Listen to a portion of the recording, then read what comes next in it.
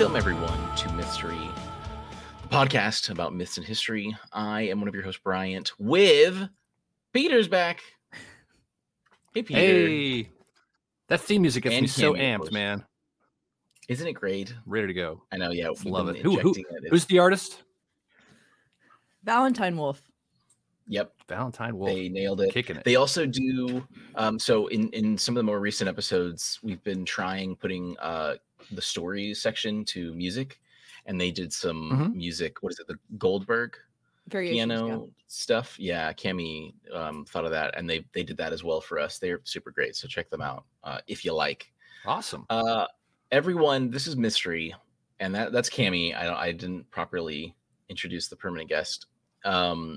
This is a show where every week we pick topics from a range of historical, mythological events, and we like to give you a story, and then we will talk about it, try and unravel some of the facts or what have you about that. That's not what we're doing today. This is a Two Truths and a Lie return in honor of Peter coming back, and also in honor of April Fool's Day, which will be tomorrow by the time this episode hits. So we've done this twice now, I believe, right? Just 2 times? Twice. So this is the 3rd time. Really excited because they're always really fun. And so we'll just get right into it. Basically what it is we're going to tell like 3 stories or events or what have you.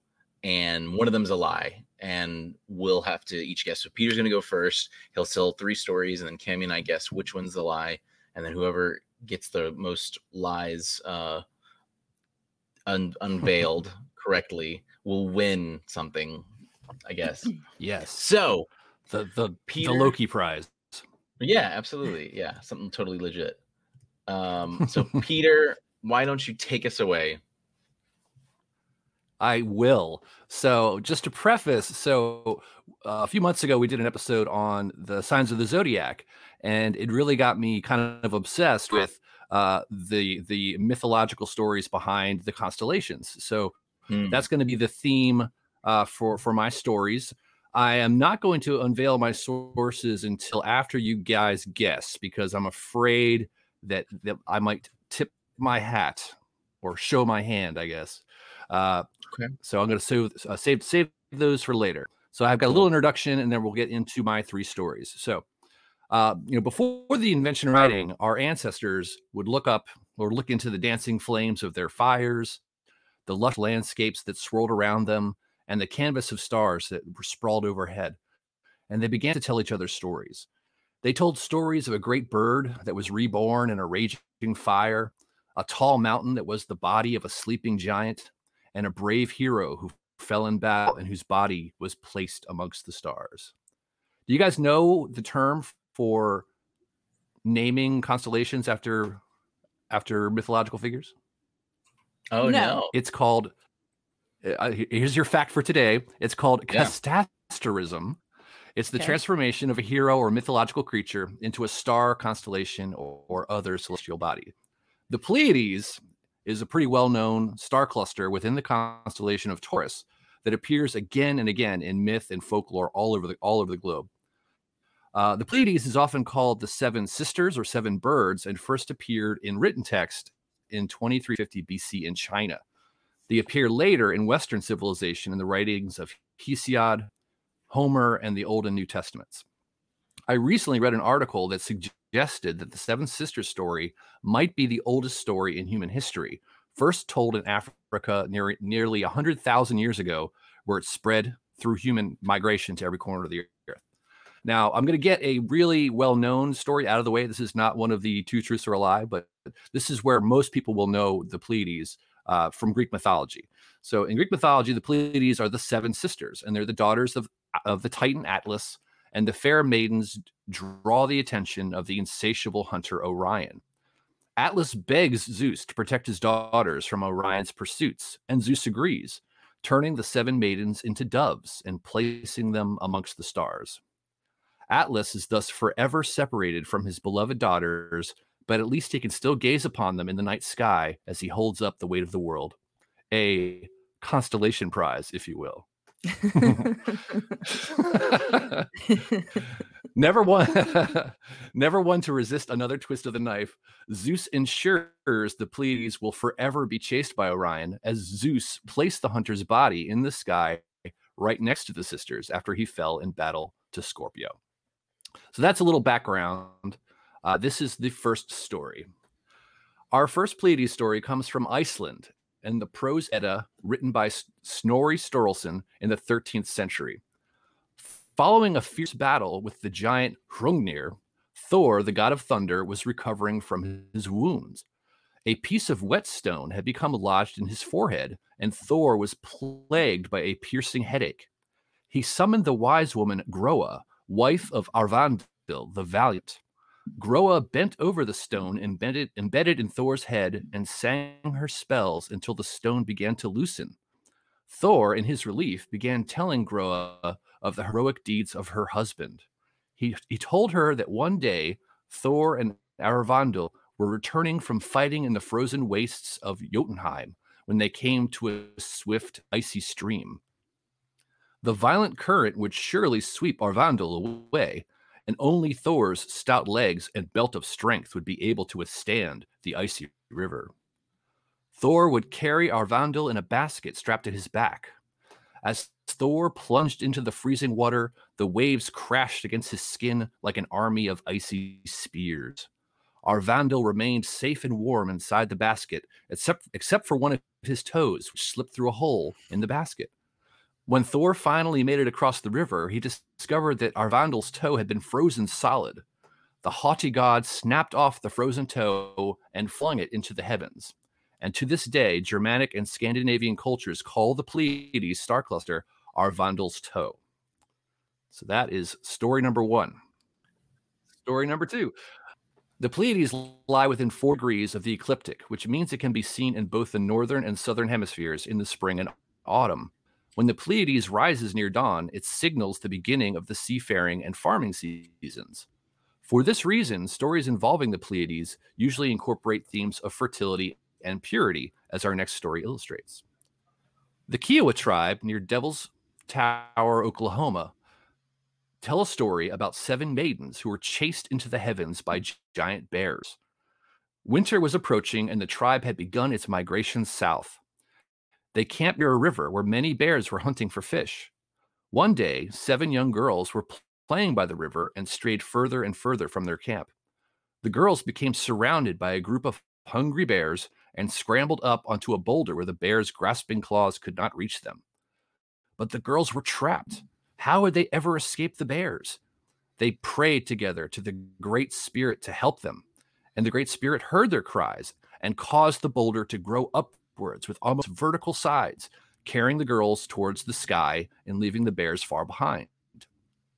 Undaunted, the bears tried to climb the great vertical column of rock, leaving a smooth surface gouged by their claws. Their clawing caused the rock to grow even taller, eventually pushing the 7 girls into the stars. And this story also describes the formation of Devil's Tower. So if you've seen Close Encounters of the Third Kind, that big, scary rock, that's the origin story for how that, from the Kiowa tribe, about how that rock came to be. All right, this one might be my favorite. In Hungary, the Pleiades are known as the Fiestuk, meaning hen with chicks. Hungarians tell the story of a poor woman who put a curse on her 7 sons and turned them into ravens. One day, the poor old woman went out into the woods to scrounge for food, bringing her youngest, purest son with her and leaving her 7 coarse and lazy sons back at her crumbling hovel. The woman searched and hunted all day, but all she was able to bring back was a small pitcher of goat's milk. She warned her sons that the milk would have to last them several days, but when she woke in the morning, she found that her 7 sons had drunk up all the milk.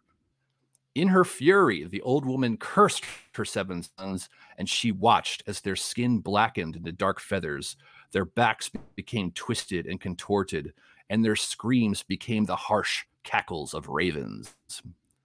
The poor woman was consumed with regret as her raven sons took wing and flew towards the setting sun.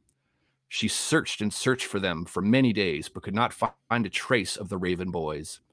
Finally, she received a premonition from a traveling witch that the ravens could only be found by her last remaining son. Dutifully, the young boy set out in search of his brothers. He came to the house of sun, but found only shadows. He came to the house of wind, and the wind whispered into his ear, "A mill is grinding your brothers' bodies, but they cannot die. Drop your own blood into the meal, and the spell will be broken, and you will all be reunited."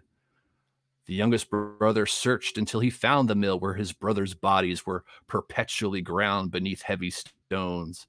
Without hesitating, he threw himself under the great stone wheel. As his blood mingled with that of his lost brothers, the spell was broken. The spirits of all 8 brothers rose into the night sky, and they hang there still, like an unkindness of ravens in a thorny tree. Oh, that's so cool. If you ever wondered what a group of ravens, they're an unkindness is what a group of ravens is called. Oh, yeah, murder of crows, unkindness of crows. I like that. Or ravens, yep. Yeah. Those are great stories because they really exemplify a lot of what we talk about, Peter, where it's these different cultures seeing, like, thinking of the same thing, but it just happens to kind of grow its own stories. So that's a really great approach to this. Cami, do you know which one you're gonna? I don't know. I feel like it's number 2, and here's why. It's the other story probably does exist, so it's like there's this other story, yeah, and then we're adding to it the explanation for the Pleiades. Yeah, I'm gonna go with 2. Okay. 2. Okay. Can I just say though that number 1, like, it sounds like it's not true, but just the idea that the Norse would talk about toes and think that was appropriate is, that's like so them that I just have to give you credit. Yes. So, well, I'll very bodily. I'll go with 1 then. It was between 1 and 2 for me, but I'll go with 1. Just because I think that there's a lot of heavy truth in there, but I think Peter knows enough about it all to be able to spin it a little bit. So and if anything, you're just doing what Snorri did in the 14th century, or anyway, he just decided to make this crap up at that time. So you think I just repurposed the story? That's what I'll go with. Yeah, that's what I'm gonna go with. All right. Well, I will reveal the lie by talking a little bit about my sources. So, I have to credit the Hungarian folk metal band Dalriada and their song "The House of Sun and Wind," which I have to put a link to when we put this episode up because it's amazing. Yeah. They're a folk metal band, and they put this old Hungarian folktale into like a rocking song, and that's where I got the kind of text for the Hungarian story, which is true. The Kiowa story I got from lucindariley.co.uk. It is true. So, Bryant, you are correct. Awesome. The lie was story number 1. The story is a true story. Like the Arvandel's toe, that is a real story, and it's a real constellation, but it is not the Seven Sisters or the Pleiades. They do have a name for that, though. They call it Freya's chicks. But there wasn't a very interesting story. There wasn't a very interesting story to go along with it, so I had to steal Snorri's story and attribute it to that star cluster. So, Brian, you got it. Right. That's what, and that's what I figured, because it sounded like it was. It's kind of like what I do for my like lies in this segment. You got to base it in something and just kind of shift it a little bit. Otherwise, it's really. Am I the only one that just completely made it up? Probably. Yeah. I usually do. I've completely made up mine in the past, but I don't know. There were so many good Pleiades stories, like.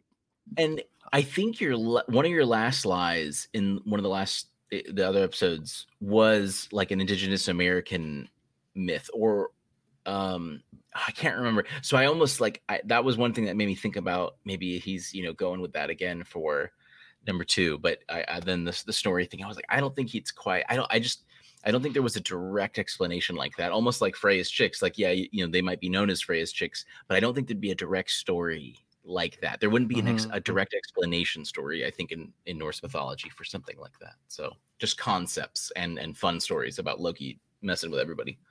So very cool, Peter. Excellent work. That was really great. Good job. Really, really good. Nice.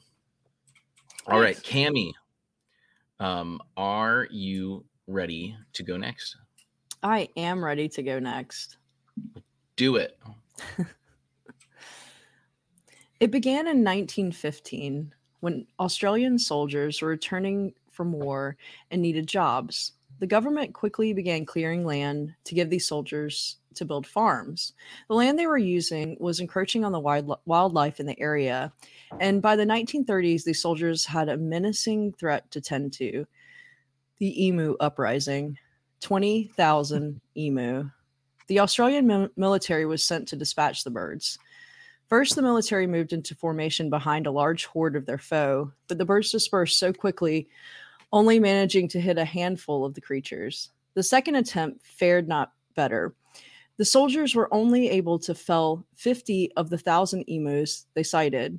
They even went so far as to deploy armored vehicles, but the enemy was too fast.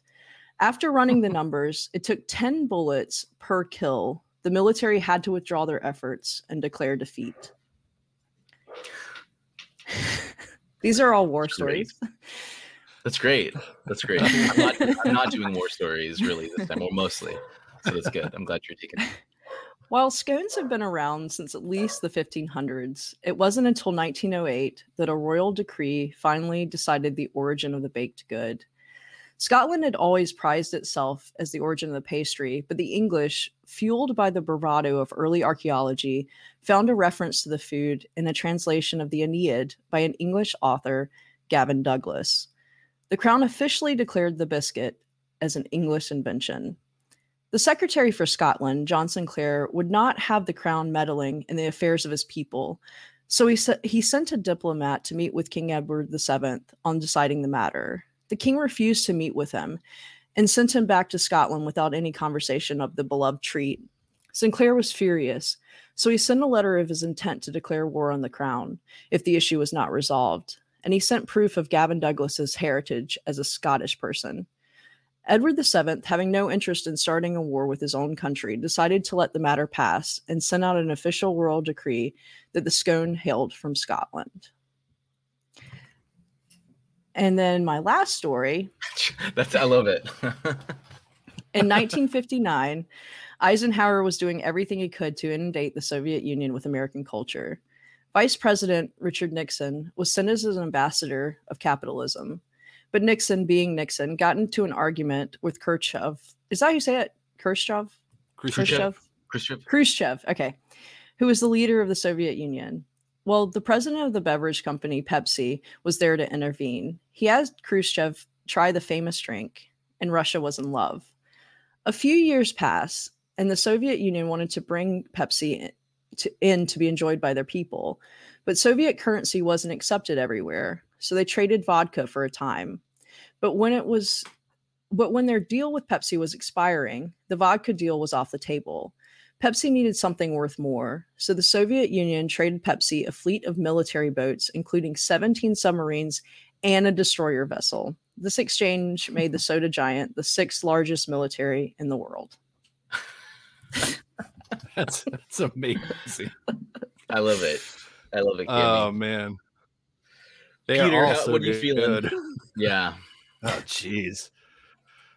They're all really good. I was a little skeptical of the numbers in the emu story. It sounded a little a little over the top. So I'm gonna go with the emu story. Cami, you were right. I am aware which of the two truths here. I'm very familiar with them. I have to say though, it's because I follow on Reddit a few historical meme. I mean, I follow plenty of historical Reddits, subreddits, but a few meme ones, and these are much talked about. So I do know it is the scone or the scone story is the lie. You're correct. Thank you very much. That is a lot of emos, though. Yeah, it's a tremendous event. And I love that they lost. It's just my favorite that like they lost. Yeah, just like yeah, it's incredibly wild. And the Pepsi thing too. Yeah, they managed this fleet basically. They were like an incredibly powerful soda pop corporation for some time. But do they still have all that stuff? Origins. No, I think they sold it like very quickly. Yeah. Probably unethically too. I don't know. Right. Yeah. That's cool. No, that's I didn't know the specific origins of the Pepsi story too. I remember just like the big headlines of it and stuff. So yeah, I used I found both the emu war and the Pepsi thing on TikTok. But I used Business Insider, how Pepsi became the 6th largest military in the world.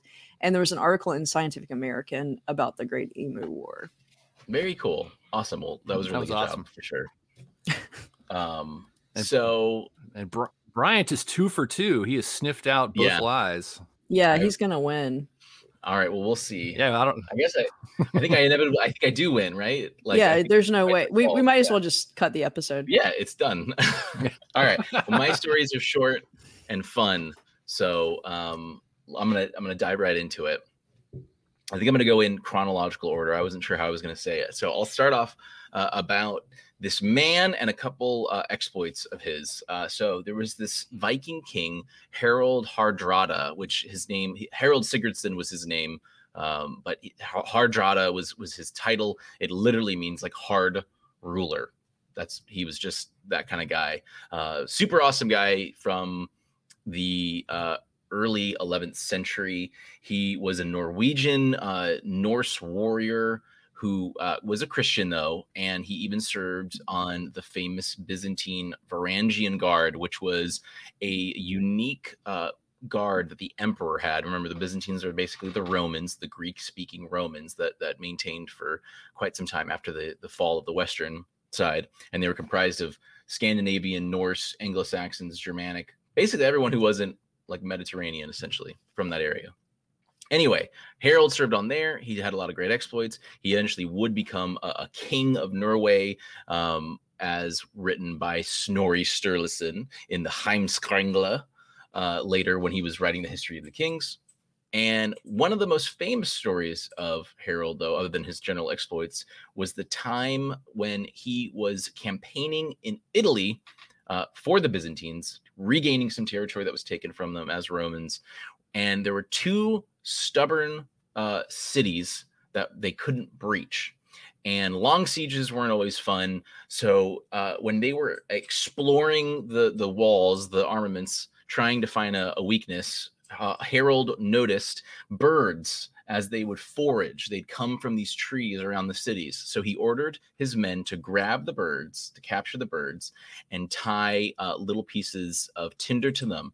He set them aflame, and lo and behold, when the birds realized that they had fire stuck to their bodies, they would run back to their homes, their nests, inside the city, inside the trees, causing great fires all inside of the city, which then forced the gates open, which his Varangian warriors would run right in and absolutely destroy the opposition. In the same campaign season, he also was besieging a city, and to help speed it up, he faked his death.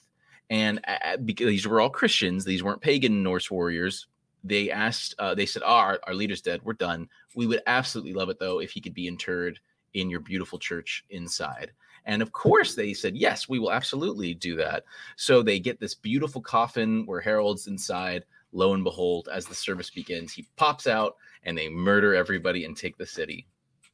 The old Trojan horse. Yeah. Trojan coffin. Yeah. Norse coffin. Yeah.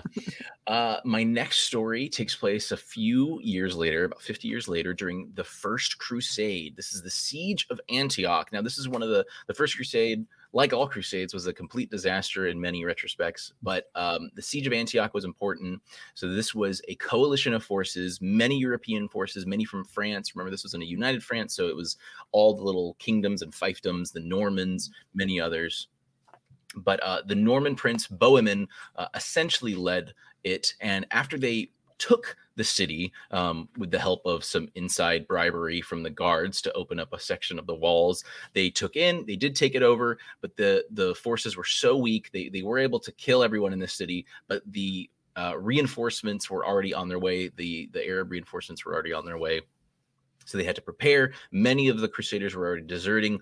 So Bohemond was trying to find a way with his other generals, Raymond of Toulouse especially, and the self-proclaimed priest Peter Bartholomew, who this entire time had been having many visions sent by God of how to kind of keep everyone together, claimed that he had a dream that a holy relic was hidden inside the city. Now, Bohemond didn't really believe him. He was spouting this kind of stuff the entire time. But Raymond of Toulouse, who was one of the other guys in charge, believed him. So they started digging. And lo and behold, after digging for some time, they find a matted up piece of cloth, which Peter Bartholomew instantly recognizes as the cloth diaper of Christ. And with this diaper, they are able to rally the troops who were starving already. They had already eaten their horses and they were ready to abandon it. The cloth diaper rallied them. Raymond of Toulouse held it, and they were able to meet the forces, led by the reserve Islamists. They came and they routed them, and they were able to keep Antioch, which became an extremely important city for Norman hands for a couple years and was really important for later pilgrimages and crusades. All right, last story. This is a good one. That's amazing. Last story is I have titled this, and Wikipedia has too, the sword of state, the sword of the state of South Carolina. While the background of the sword is clear, it is a sword made around 1704 by the Crown Council of Lords and was instilled in the South Carolina Senate after the South Carolina's Revolution in 1719. This sword was purely for ceremonial purposes and would be laid when the Senate was in session. One day in 1941, before the Senate went into session, the sword was gone. Of course, this is 1941. There's no fingerprint. There's nothing you can do about it. So they didn't think much of it, and they thought it would get returned. But it wasn't until 1968 that they put a public statement that they agreed that if anyone would return the sword, there would be no questions asked. Following its theft, a special cavalry saber was borrowed from the Charleston Museum, used until 1951, when the Earl of Halifax, learning that the blade was stolen, got an authentic replacement from in the same vein, where it is there today. But the original sword of the state of South Carolina is still missing. If that's true, let's go find it. Mystery hunters finding the sword of our state. So, and yeah, you may not know, listeners, we are all South Carolinians. We are here. So that was a fun story. So that's what I got for y'all. Wow. Okay. Who's feeling it? I don't know if Monty Python was just super correct in their history or whatever, but that second one is just I'm imagining this banner with this diaper hanging. And the fact that he instantly recognizes it. I don't think they used diapers back then. I'm gonna go with 2. Yeah. Okay. Peter, how you feeling? Okay. Oh man, the first story was so amazing. Geez. I'm gonna go for that one because it's just so crazy and it's like this Rube Goldberg machine of a story. I love it. So I'm gonna. Bryant loves those though. I will say I've lived in South Carolina for the entire time I've been alive. Well, not really, but I mean I grew up here, and I've never heard of the sword. Yeah. Ever. But I'm still going with 2. I'm going with 1, but you're going with Harold Hardrada's campaigns. Yeah. All right. With the firebombing birds. Yeah. So, Cammy is correct. The lie is in the Siege of Antioch story. But now, Peter, the thing is, these are records in the source for Harold Hardrada stuff is in the Anglo-Saxon Chronicle, as well as a few other like relative things. So there's a chance this may have never happened. I would say the coffin one definitely seems believable. The bird one, it's tough to think about. But Harold, I mean, he was a Viking. I want to point out I got my first kind of I'm very aware of Harold Hardrada. He's been featured in Civilization, Sid Meier's games before as a ruler of Norway. And the cool thing about him is he's like very much a Christian, but he's a lot like his Norman distant cousins, where they became like European Christian, but they really held on to their Viking pagan heritage, by being these ruthless, crazy dudes. So I could absolutely see. That's why I'm glad I picked Harold, because I knew that those tales would be so like. It sounds believable, but is it? So and the Sword of State, the sword in South Carolina. So this is really cool. A year ago in February, right before the pandemic really hit, my uncle had done a surprise visit from England to visit my mom for her birthday, and it was really cool. And I took him to the State House for a tour, and we went into like the chamber, and we could see this. There's a sword there, and there was a gentleman. I can't remember his title. It wasn't usher or something like that, but he sort of is like a doorman of some kind and maintains things. But he knows very well, and they let us like go behind the "Do not cross this line." And he explained this. He told me the story of this sword, and I looked it up, and yeah, it's absolutely real. It's an old sword from the English colonial period when there was just the Carolinas, and then just in 1941 it vanished, and it has never been seen since. There's a replacement sword there. It's still put out there very ceremoniously, in a fun, archaic way, like a classical callback to 300-400 years ago. But yes, the sword, the original sword, is still out there somewhere. We have to find it. I'm guessing it's just thank you, Cammy. I'm guessing it's just some like guy, some just like farmer who was visiting and just accidentally took it home, and it's just in his hat. And he has no idea. No idea. Yeah, it might be. That looks like my sword. Is that my sword? I'm gonna take that. That's what I would guess, right? 1940s. But and then the Siege of Antioch. Everybody had a sword in the 40s. Yeah, absolutely. That's how you walked around. And then the Siege of Antioch. Now this was the one where it's kind of unfair, because so much of this is true, and literally in my kind of quick version of the story, you just replace diaper with a rusted spearhead, and you're good to go. This dude Peter Bartholomew was a crazy guy. He did have a dream that the Holy Lance that pierced Christ was in the city, even though the First Crusade kind of started the planning process. All the European leaders went to Constantinople, and they all had to swear oaths to the Emperor Alexius I that they would return all this land to him and stuff like that. They didn't, but they literally saw the Holy Lance. Like, they had all the relics. Like every major Christian relic was pretty much in Byzantium at this period. So like many of these guys literally just saw it. I mean, whether it is to be said, but like if there was one, Alexios had it in his bathroom or something. So so much of this was true in how it was. But yeah, this Bartholomew dude, anytime the campaign was going wrong, he had a dream, everything was good. And that's kind of how it worked. But they rallied behind this Holy Lance. Raymond of Toulouse, he charged into battle with it. They fought off the Islamic relief forces, and they were able to keep the city of Antioch for some time as a really important city. And Bohemond the Norman, he was kind of set himself up in charge of it. But yeah, so I just kind of implanted. I thought a cloth diaper would be. I wanted to make it like just a little more recognizable. So I imagine they'd have cloth diapers back then. Yeah, I don't know. I figured they just like you would like wrap the baby. I just don't know if they had like a separate. I don't know. Sure, I think they probably did. Yeah, they have to have something. They'd call, yeah. I don't know what the Pampers. Aramaic word for diaper is, so I should have looked that up. Well, that was great, guys. Very good work. to both of you. Thanks so much. This is always fun to do these stories. So let us know how you did.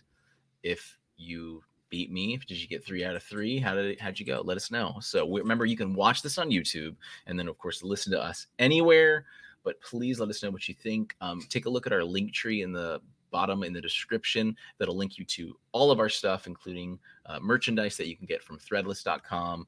We've got a Discord channel that you can use to kind of talk with us directly. If you have any suggestions for myths or legends that you think we should talk about, please let us know. In fact, we just had someone, I made a mistake talking about Vikings and the early North American exploits. We've decided to do a whole episode on this as well as correct it. So stay tuned to hear that very soon. But again, thank you guys. Happy April Fool's Day. I am the April Fooler, I guess, right?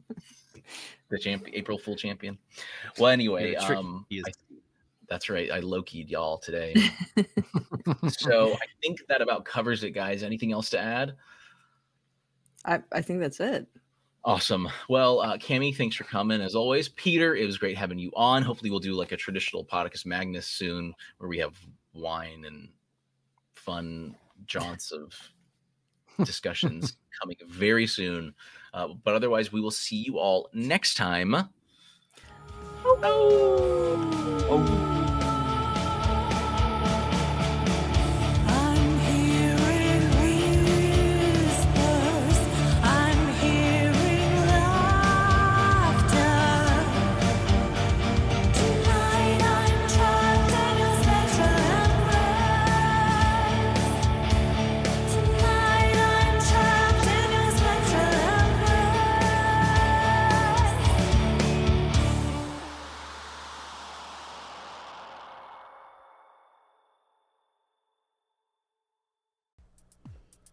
I'm Alex. I'm Michael. And I'm Nick. We're Entertain This, a thought-provoking podcast encapsulating all things entertainment. We release new episodes every Friday live on the Scene Snobs Network. And if you're more of an audio person, we got that too. Find us everywhere you get your podcasts and entertain this. Entertain this. Entertain this. And forget about it.